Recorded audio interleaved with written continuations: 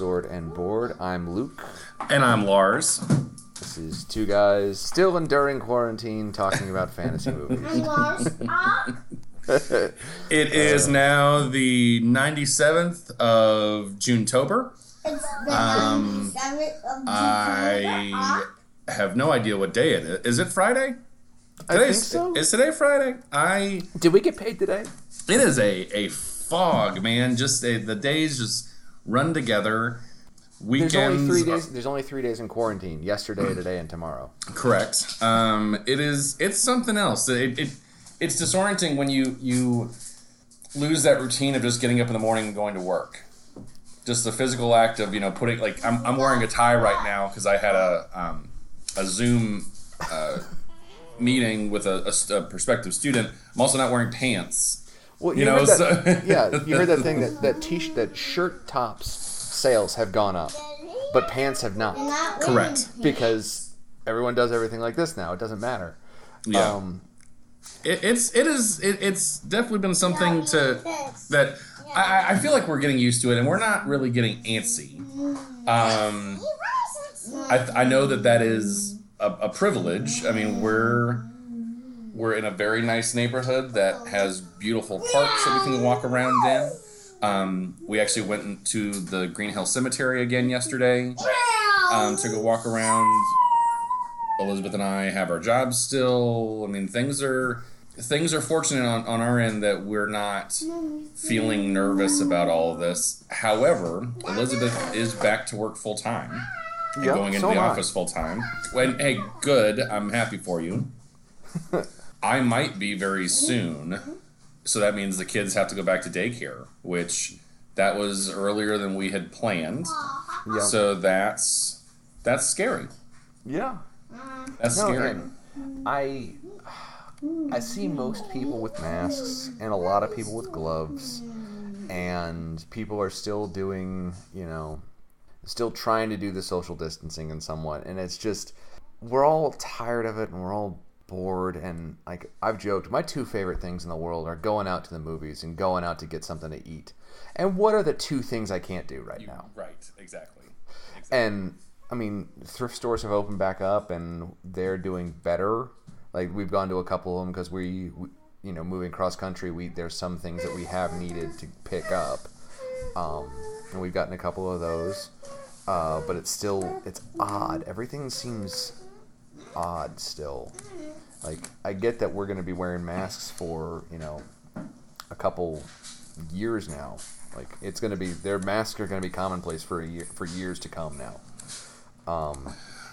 Right, and handshakes are going to be a thing of the past. And yeah, and I mean, there's things that I'm okay with.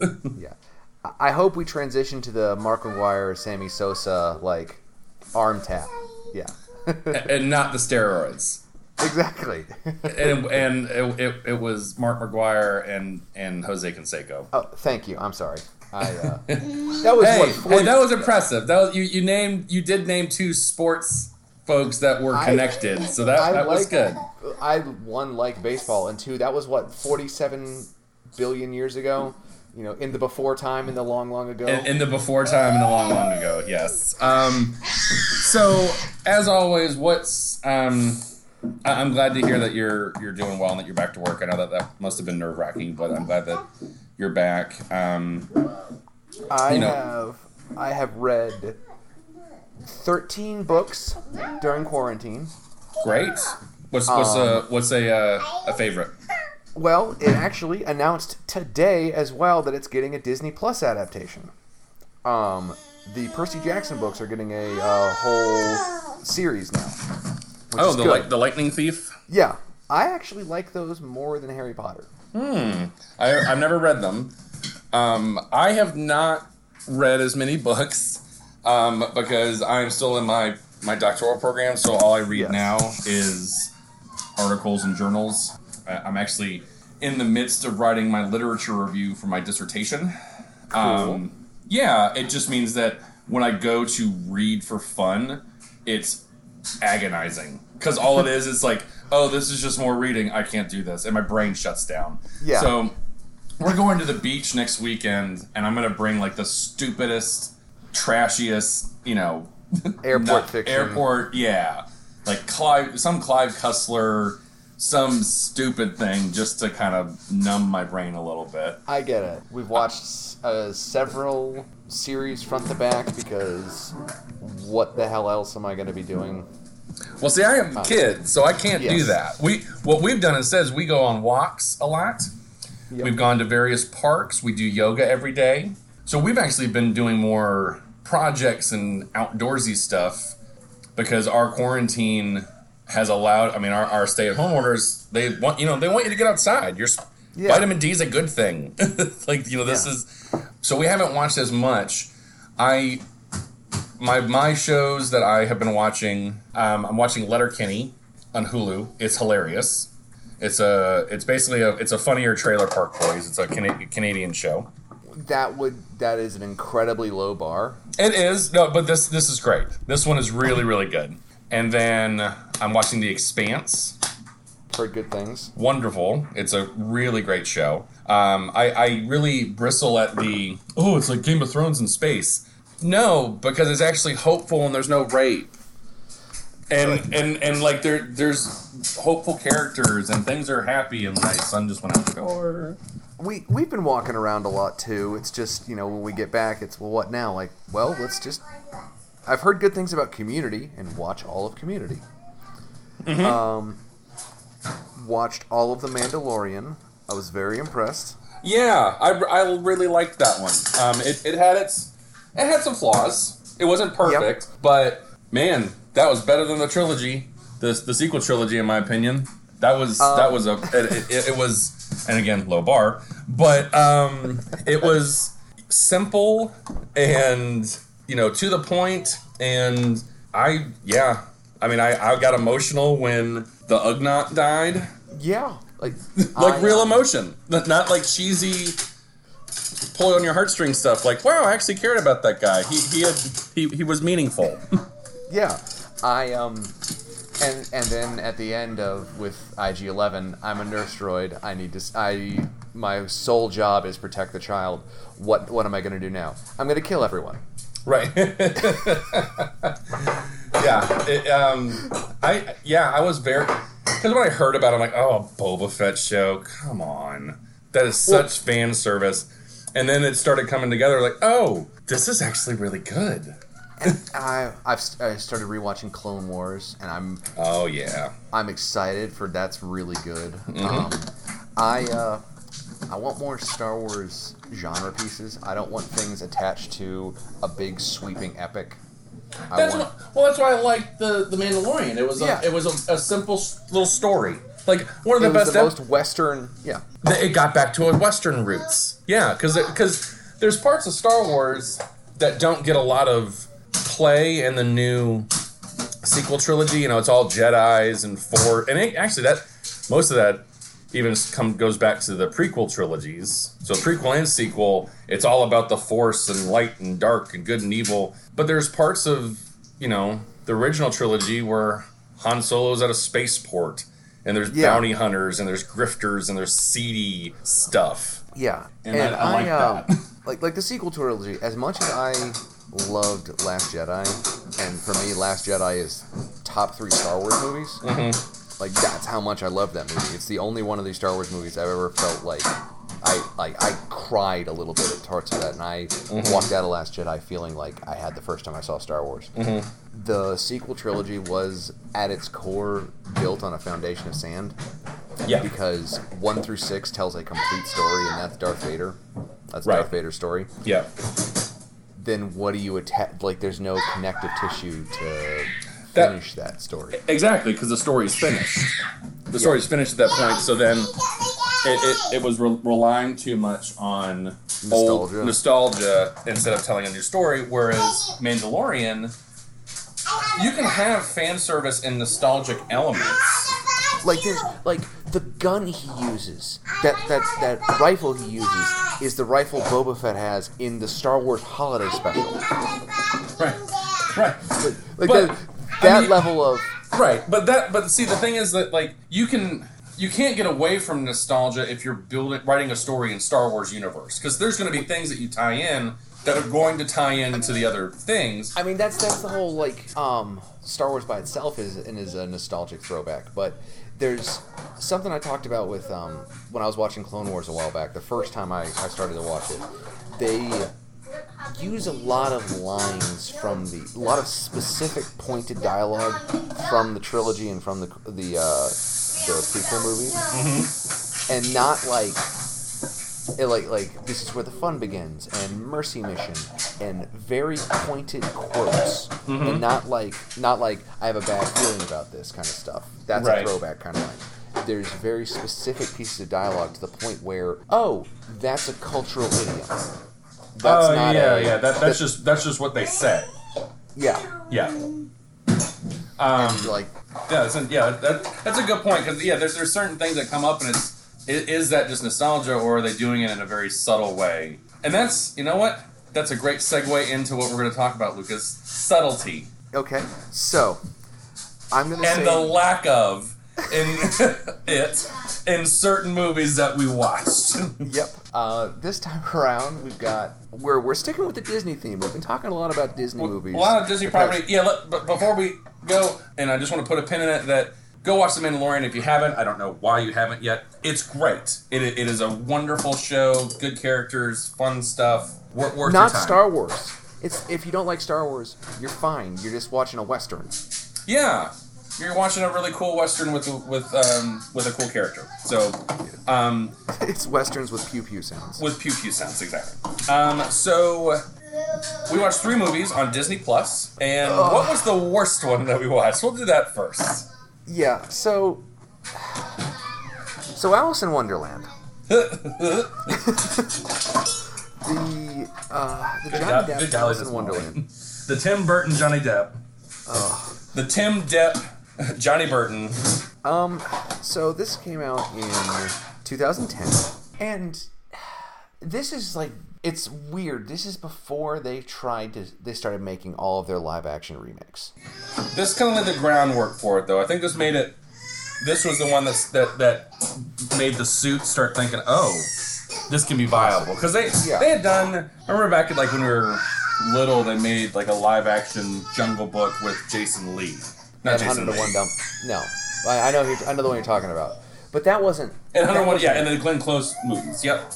And those are fine. Like the 101 Dalmatians is actually pretty good. Pretty good. Yep. With Jeff Daniels. Yep.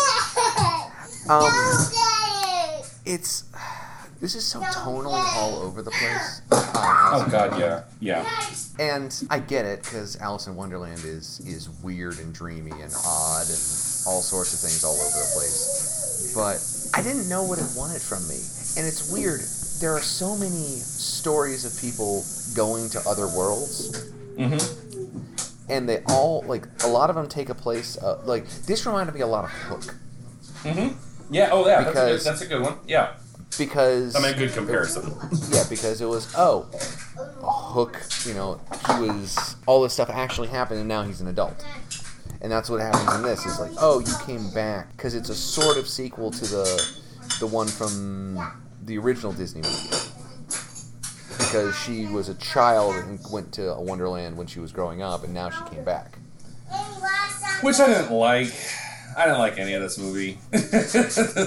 But... yeah, you're right. I think you hit on the head that, what did it want from me? What is this? What are you... Am I trying to laugh? Am I trying to be scared? Are you trying to... It's just... It was not... It was just not good. It was... For me, it's the malaise of Tim Burton. Where Tim Burton and Johnny Depp... They have, all right, it's a new year, so we need to go put out a kooky movie together. And what's weird is for all the kookiness that he does, Tim Burton loves suburbia, and he loves normality. Yeah. And a lot of this is, I need to be he likes The Outsider, but he also likes The Outsider when they go back to their real world, go back to their normal life almost. Like Ed Wood and Edward Scissorhands and, honestly, Batman. And a bunch of his other stuff where it's the outsider looks at his stuff, says, okay, and then is accepted by the surrounding community, and then just integrates into the community. It's weird. But this, what was... The CGI is very dated, and it's something that I've noticed with a lot of... It's weird. Like, the mid 1990s to early 2000s CGI all looks okay still, or at least it's enough of a nostalgic factor that I'm willing to, like, okay, I can just move past it. Well, like Starship Troopers, there's stuff in that like that's could be released today. Yeah, or Jurassic Park. Jurassic Park is still the freaking gold standard for that. Of course, absolutely. Or The Abyss and its dreamy thing. But like from like 2005 to 2010ish, like, okay, that all just looks bad. They just started relying on it so much to tell a story, as opposed to allowing it to like augment and enhance the story. So it's almost like, look at all the stuff that we can do. It's that Ian Malcolm quote. Yes, you found out all the stuff you could do, but you didn't stop to think that you should. Yeah. So I don't know, it looked grungy. And I get that it's because it's a sequel to your point, so she's coming back to Wonderland. Yeah. I don't know. It just was trying to give Alice too much of a backstory, and these are children's stories, so it's okay that she is a girl that goes into Hull and has adventures. There are so many. Alice in Wonderland is the one that I don't like. Dark children's stories in general, like, oh, what if this thing that you actually thought was good is actually bad? I don't like that in general. Right. It's like why I had zero interest in Brightburn. It was, this thing that you think is good is actually bad. Okay, that's not interesting to me. That's that's not cutting edge. That's the most boring, hackneyed thing you can do. It was a pretty good movie. I have no desire whatsoever. This Alice in Wonderland thing, they want to do a dark, gritty thing about it. That's already been done better a couple of times. Right. Like American McGee's Alice, the video game series. Mm-hmm. Those are fantastic, and it gets the tone of creepy Wonderland Victorian oddness so much better. There was a Sci-Fi Channel original where it was I think it's just called Alice, where it's just an odd take on everything, and it's not anywhere near as fantasy. It's like, oh, and she's just in an alternate world, and it's kind of weird. And then Once Upon a Time, the television show, did a spin-off that was just set in Wonderland, and that did this tone better. Now it wasn't necessarily good, but it had a weird spin on it. Well, this suffers from the Nutcracker in the Four Realms. Like, let's make this a franchise, so we have to turn the Mad Hatter, who was never he was just a person in the story. Yep. He was just another character that you met. Let's make him, was he the mayor? He was a mayor, but then he was like leading a resistance against the queen, right? Yeah, so and that's something that makes no sense. Is that it's a problem that a lot of shows, a lot of fiction has, where it's the main cast does everything. Right. It's like in Star Trek, who's going to be on the away team? Kirk, Spock, and a guy that we need to kill so we can heighten the danger. Exactly. So in this, like, the rebellion's led by the Mad Hatter and a bunch of crazy people because they're the names we know. Right, but it also, like, do we really... It's Alice in Wonderland, so you know the story, kind of. I mean, Alice goes to Wonderland, and she, has to drink the thing that makes her small, and she has to eat the thing to make her big, and she talks to a caterpillar, and there's a Cheshire cat, and they're, off with her head. I don't really remember the story of Alice in Wonderland. I just remember that she just had crazy adventures and that she went home. Yeah. Well, why can't you just make a movie of that? Like, just have crazy... And why does it have to be this full-scale battle where she's fighting the Jabberwocky in single combat, and she has to, Because the Jabberwocky isn't even technically in either one of them. Jabberwocky's something else. He's in and it's in a poem that's in the book, which is even, like, okay. And it's just tonally all over the place, and I couldn't look at Crispin Glover the entire time because his features are so stretched out just a little bit too wrong. And I get it that they want everyone looking weird, but I didn't care. Yeah, I didn't care about any of it. It wasn't, everything looked too weird, and it just, you know, I don't know. It was strange to me because it tried to do a little bit of both things where, in the beginning she's trying to do this idea of it was a dream and it wasn't a dream. So it tried to have its kind of cake and eat it too, where at the very beginning she's wandering through that garden party that's supposed to be her engagement party, and she sees like a blue caterpillar, and she sees like a couple other things that she'll then see in the Wonderland. But they should have been, if they wanted to go that route, somebody should have been playing poker, and they should have like thrown a Queen of Hearts down. Like if they wanted to go, they had to amp it up as hard as possible. Exactly, like somebody walks by with a top hat, like so she sees Johnny Depp, but not crazy Johnny Depp. They should have done that. That would have made more sense, but because they kind of went in a half measure with it, where she only saw a couple of the things, it didn't. She should have seen Tweedledee and Tweedledum at the party, but they're not grotesque. But she just saw them. Well, that's what those the sisters are supposed to be. Yeah, are supposed to be. Are reminiscent of it, but it's the same thing of like there's so many movies that we watch where a lot of it is right at the end is whoa, this is a serious movie. We can't go that far. And no one, there's so many times where it's, no, this is a movie. You need to lose your mind. We already know that it's fictional.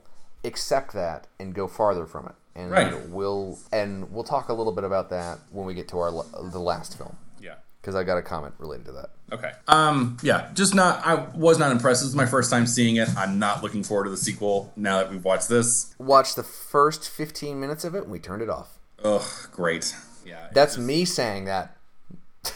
This one was rough. I hadn't seen this since it came out in theaters 10 years ago. Yeah, I had no desire to see it in the theaters because it just was like, oh, it's Tim Burton and Johnny Depp are gonna.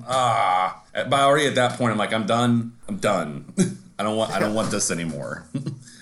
What was an interesting find for us this week, I think, was The Black Cauldron, which I feel like is like that Disney movie that they just want to just make you forget, and for good reason. The Black Cauldron, it's based on a series of books, The Chronicles of Prydain. Which are based off of Welsh myths. Welsh myth, yep. So that was interesting that it was actually based on a book series that was actually pretty recent. Like Mary Poppins those came out a while ago. These were from in the 60s, like the late 60s. So that's a pretty recent adaptation, for Disney. Most of them they're based on old myths or old fairy tales.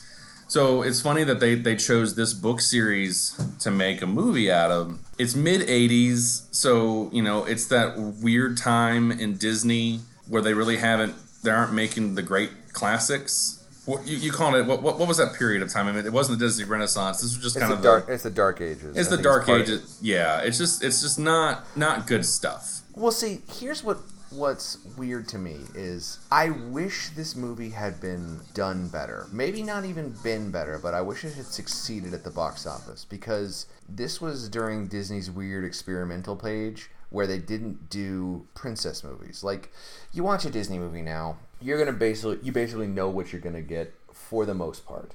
You get some gems that happen, and you get things that change and go around and are different. Like Zootopia, Frozen, Rapunzel, they've been playing with the formula a lot. But for the most part, a Disney movie is going to be relatively these story beats, right? Yeah. And then you've got The Black Cauldron, which, as you said, they want to forget about because it's so wildly different than anything else they've ever done. And what does the future of the Disney company look like if this movie had succeeded and they start taking way more risks in the 80s? Yeah, maybe okay, because this is around the time, I'm just looking this up. So 1985.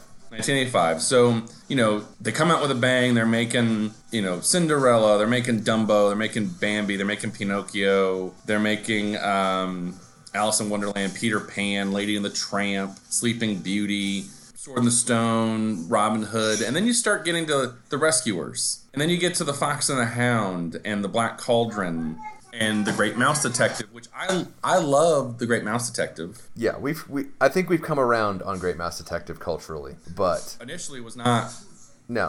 Then that, in 89 and into the 90s, that's when you get your resurgence of musicals. But I could see your point that, if the Black Cauldron had done better, they might have gone a different route with a lot of their things. But how much of the success or how much of we need to make Little Mermaid, we need to make Beauty and the Beast, we need to make Aladdin and Lion King came from woof. We botched it. We need to do something better. Yeah. So the Black Cauldron, there's a bad guy. He wants a cauldron that has an even bigger bad guy's evil in it, and a pig hand has to stop him, right? Yeah. That's basically it. And hilarity ensues. No, it's good. Like, it's pretty. I think it's solid. You want to talk about Alice in Wonderland being tonally all over the place. There are parts of this where this is a pretty standard movie. What's it called? This is a pretty standard Disney movie. And then there's Satan resurrecting an undead army to the point where apparently the original cut of this movie was R-rated, and they had to cut it down. Yeah, no, it goes some places. My problem was that it was an inconsistent world to me. Let's take Lord of the Rings. Mm-hmm. The land of the menfolk and the land of the elves and the land of the dwarves and the land of the hobbits, they're all different, but you can kind of see a thread. You can see that all these places are on the same planet, basically, right? I mean, it all kind of looks the same. This one, you've got an anthropomorphic-looking pig and, like, scary dogs and a demon Skeletor, and then the fair folk are glowy, and it looks like a completely different animation studio made them. Yep. So that it's just jarring. It's like, did they just escape from another movie and they're in this movie now? And I had a big problem with the animation in this one because it just wasn't good animation. Yeah, it's very clearly like that something had gone, I don't know if wrong, but you can see a flat background, and then it's very clearly on top of that. There's that, and then like even just like Prince Eric looks like is square and stoic and perfect the entire movie of Little Mermaid. Mm-hmm. The main characters in this one, like their outlines would change. It looked like they would kind of wobble and warp, and it was just because I don't know if the drawing wasn't as good or when they were animating it wasn't as good, but instead of just them moving, at times it looked like their whole features would warp and wobble, and that really took me out of it too. Mm-hmm. I get that I've read and watched and played a dozen, hundreds of fantasy stories where there's the hero, the princess, and the silly bard. Mm-hmm. I get it. Yeah. I mean, we've talked about that. Dragonheart. Fifth Element. Yeah. It's not terrible, but it's so weird to see. Oh, and then there's this old guy who shows up and doesn't do a whole lot. Yeah. Except get almost raped by a big boobed witch. Yep. Can I pluck your harp? Yeah. In a Disney movie? He gets stuck. Yeah. He gets stuck. Like they go on a quest. The pig keeper, the pig can, I guess, find out where the Black Cauldron is. She's psychic somehow.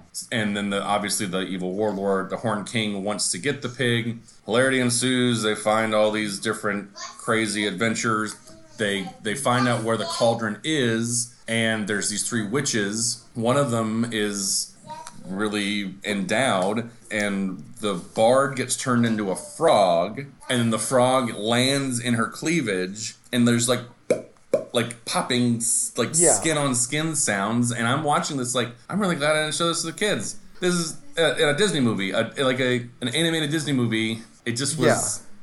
Yeah. We're getting into heavy metal stage right now of animation. Good lord. And it's not. The thing is, this was fine. It's a lot of one of those where I'll watch this if it's on sometime, and it's got some interesting visuals, and the Horn King is terrifying, and the skeleton warriors that he resurrects are terrifying. This is fine if it was Don Bluth. If Don Bluth this made feels very Don Bluth. Yes, this is the best Don Bluth movie he didn't make, and if this was no Disney movie, it was just the Black Cauldron, it would be better. I think it would have been received better. But the fact that it's Disney and that carries weight with it, this one, it lost me. Yep. And, yeah, it's good. But all is not lost. All is not lost. The evening or the week was saved by a little movie from 1988. And I say little because it's Willow. Oh, God. So, Willow's good. Yeah. Willow's really good. Mm-hmm. And every time I watch it, I forget that it's how good it is. Plot of the movie: Moses gets washed down to Willow's village. Turns out that To the Shire. And then they have to take Moses away from Sauron and Sauron. And wait, what? Yeah, baby gets washed down to Willow's village. Willow is he's a farmer who wants to be a sorcerer. He gets selected to take the baby to the first human he finds. Adventures ensue. So you remember Lord of the Elves? Is that the one with the pig, like the Indonesian hobbits? Yeah, it's currently sitting at the bottom, at the worst. You remember how that was viscerally uncomfortable the entire time, and it seemed like everyone was making fun of people? Yes. Okay, this is the exact opposite. Yes, this is empowering. Yeah, and it felt good, and it's fun. Mm-hmm. You mentioned to me that the music in this is incredible. Oh my god. I have a story to tell about the music, but go ahead. Okay, so this is also another James Horner soundtrack, who did Krull, and who accidentally did the Wizards of what is that dumbass movie? The Deathstalker reboot. Yeah, the Wizards of the Magic Kingdom. Yeah, that's it. Yeah. So it's got the most incredible soundtrack possible. But what were you saying? What were your story about the music? When we lived in New Orleans, yeah, we lived in Metairie, this little suburb, and there was a parking deck for a hospital right near our place. I would ride my bike up to the top of the parking deck, and then race down it. In my head, I'd hum dun da da dun dun da da dun da da dun da da dun dun dun dun dun dun dun dun. That's like there's that, and then like their love. It's not the love theme, but the emotional theme. Yeah.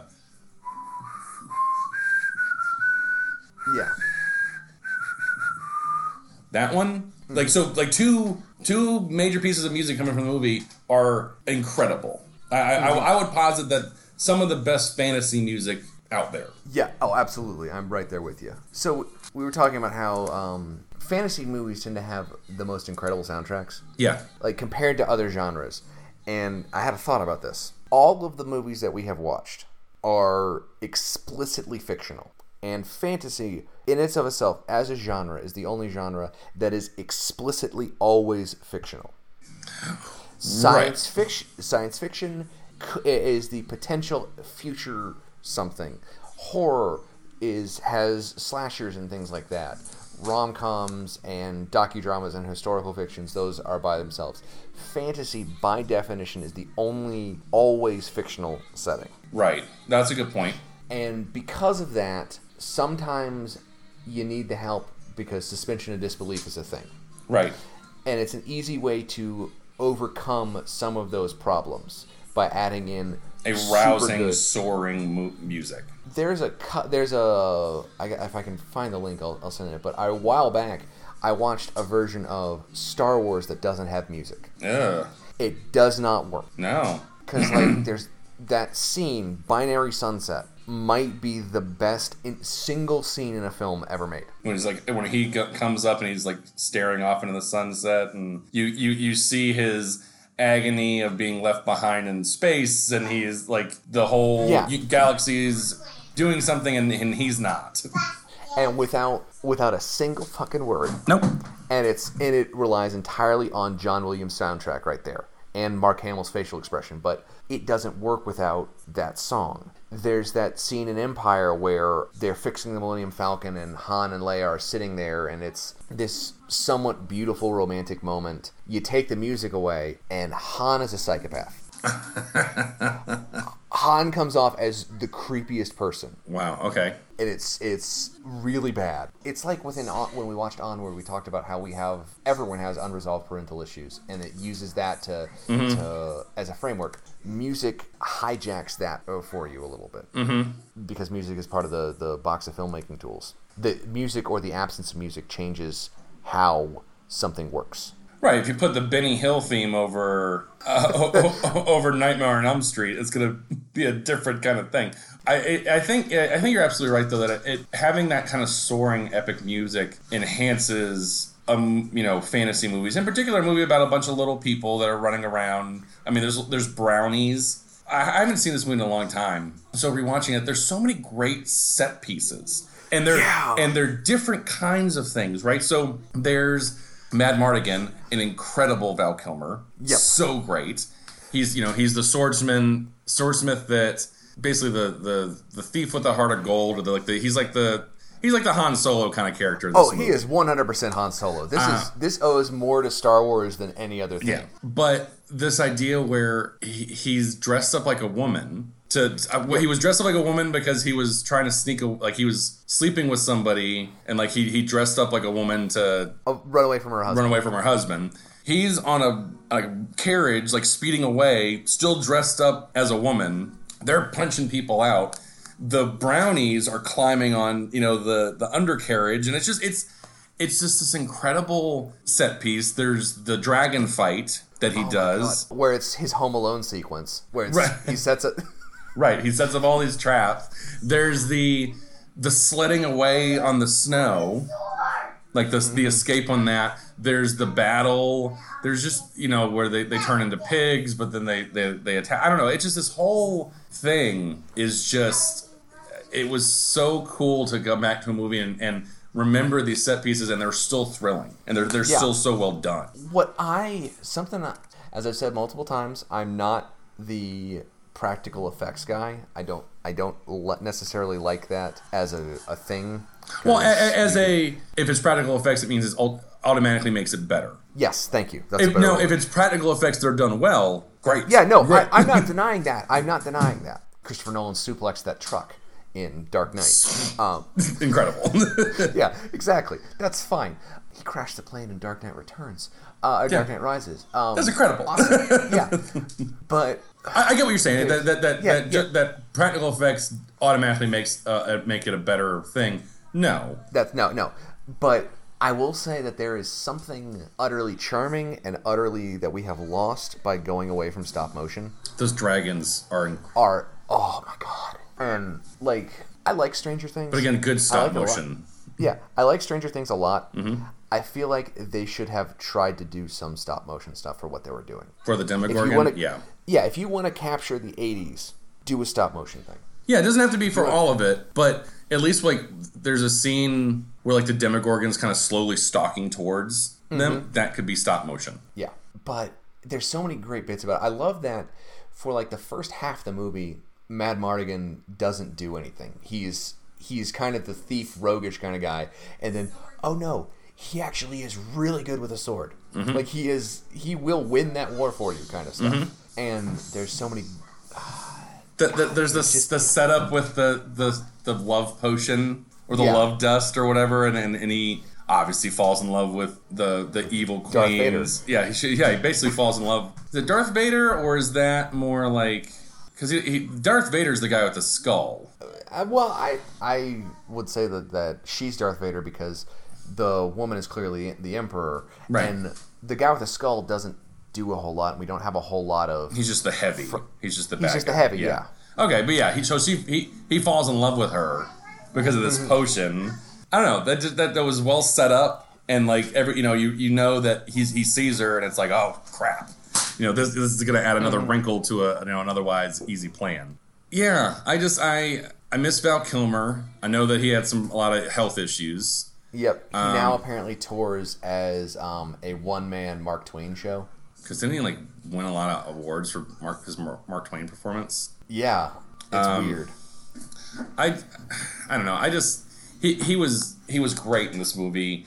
It's got a great feel to the world. It's my complaint against Brian Cauldron, where everything was disjointed and how the fair folk didn't look like they belonged there. The brownies, who are Kevin Pollak, and so I forget the other guy's name, but Kevin Pollak, even though he's a little tiny guy, he feels like he belongs in this magical world. Yes. He doesn't look out of place.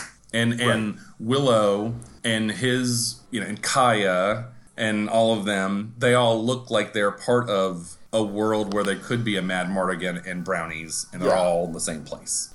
Yeah, I like that it's not... That's another thing with because fantasy is so explicitly fictional, it's also the only genre that is almost always optimistic. There's an undercurrent of optimism on every fantasy movie, basically. Maybe not, or on most of them, compared to any other genre. There's not a lot of cynical... I mean, that's where maybe Game of Thrones got it wrong as a TV show, because it took away... You're right. The good guys can win. Yeah. We will prevail. Well, Game of Thrones failed because they had hack writers who couldn't make nihilism work. Yeah, because it gets depressing, and even in the darkest times of Willow, and it gets grungy, and when I say dark, I just mean things are just dirty and gross, and And the bad guy takes the baby, and she's gonna throw the baby into hell. Yeah, it gets dark, but you know that Willow's gonna do it. Mm-hmm. Willow's gonna make he's gonna. Oh, I love that! Oh my gosh, that just reminded me of that great. So the transformations are incredible in this. Yep.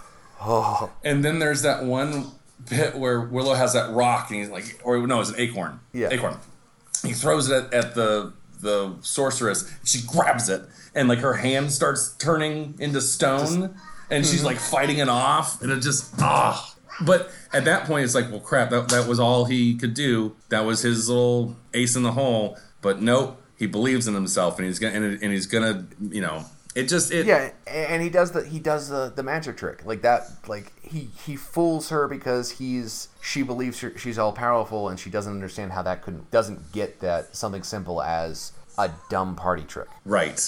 So he plays to his strengths. Mm-hmm.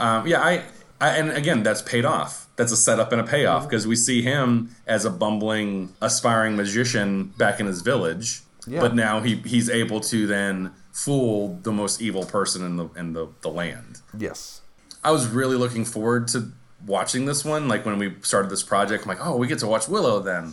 Not having seen it in a long time, I'm just like, I have fond memories of Willow. I'm really glad that we watched this one. That was so good. Yeah. And then compared to the other ones, God, night and day difference. Yep.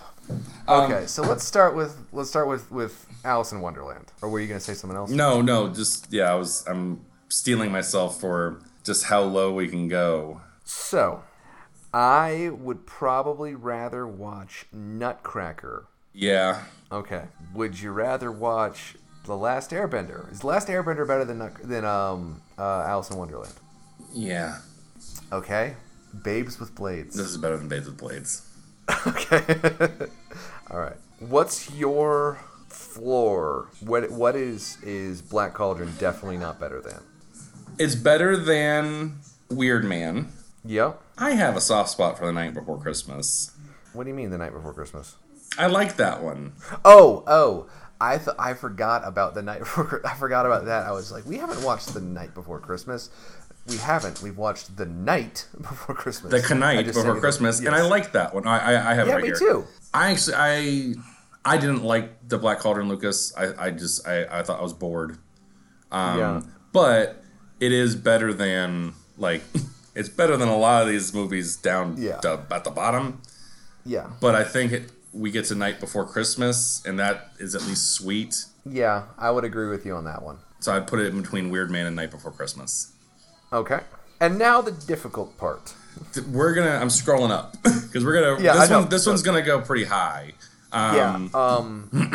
Here's my thing. This is my absolute floor for it. Mm-hmm.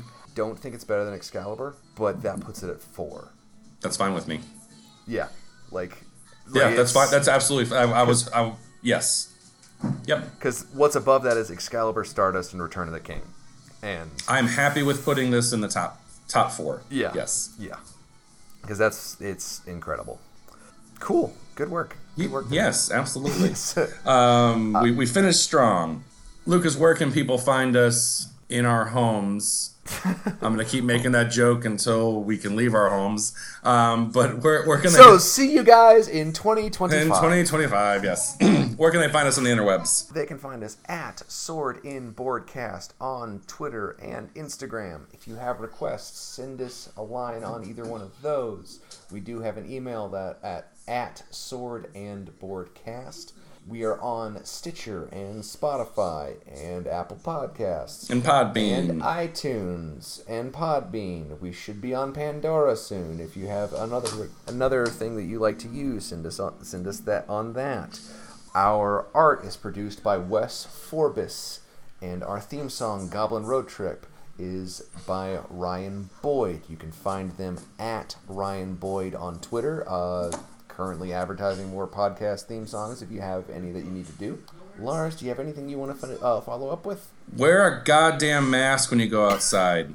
It really isn't that hard. It is not a statement to be made by not wearing one. You wearing a mask is you looking out for your fellow human beings. And somebody wearing a mask is looking out for you. Don't get annoyed by them. Don't be annoying. No shirt, no shoes, no service. That's not an infringement on you.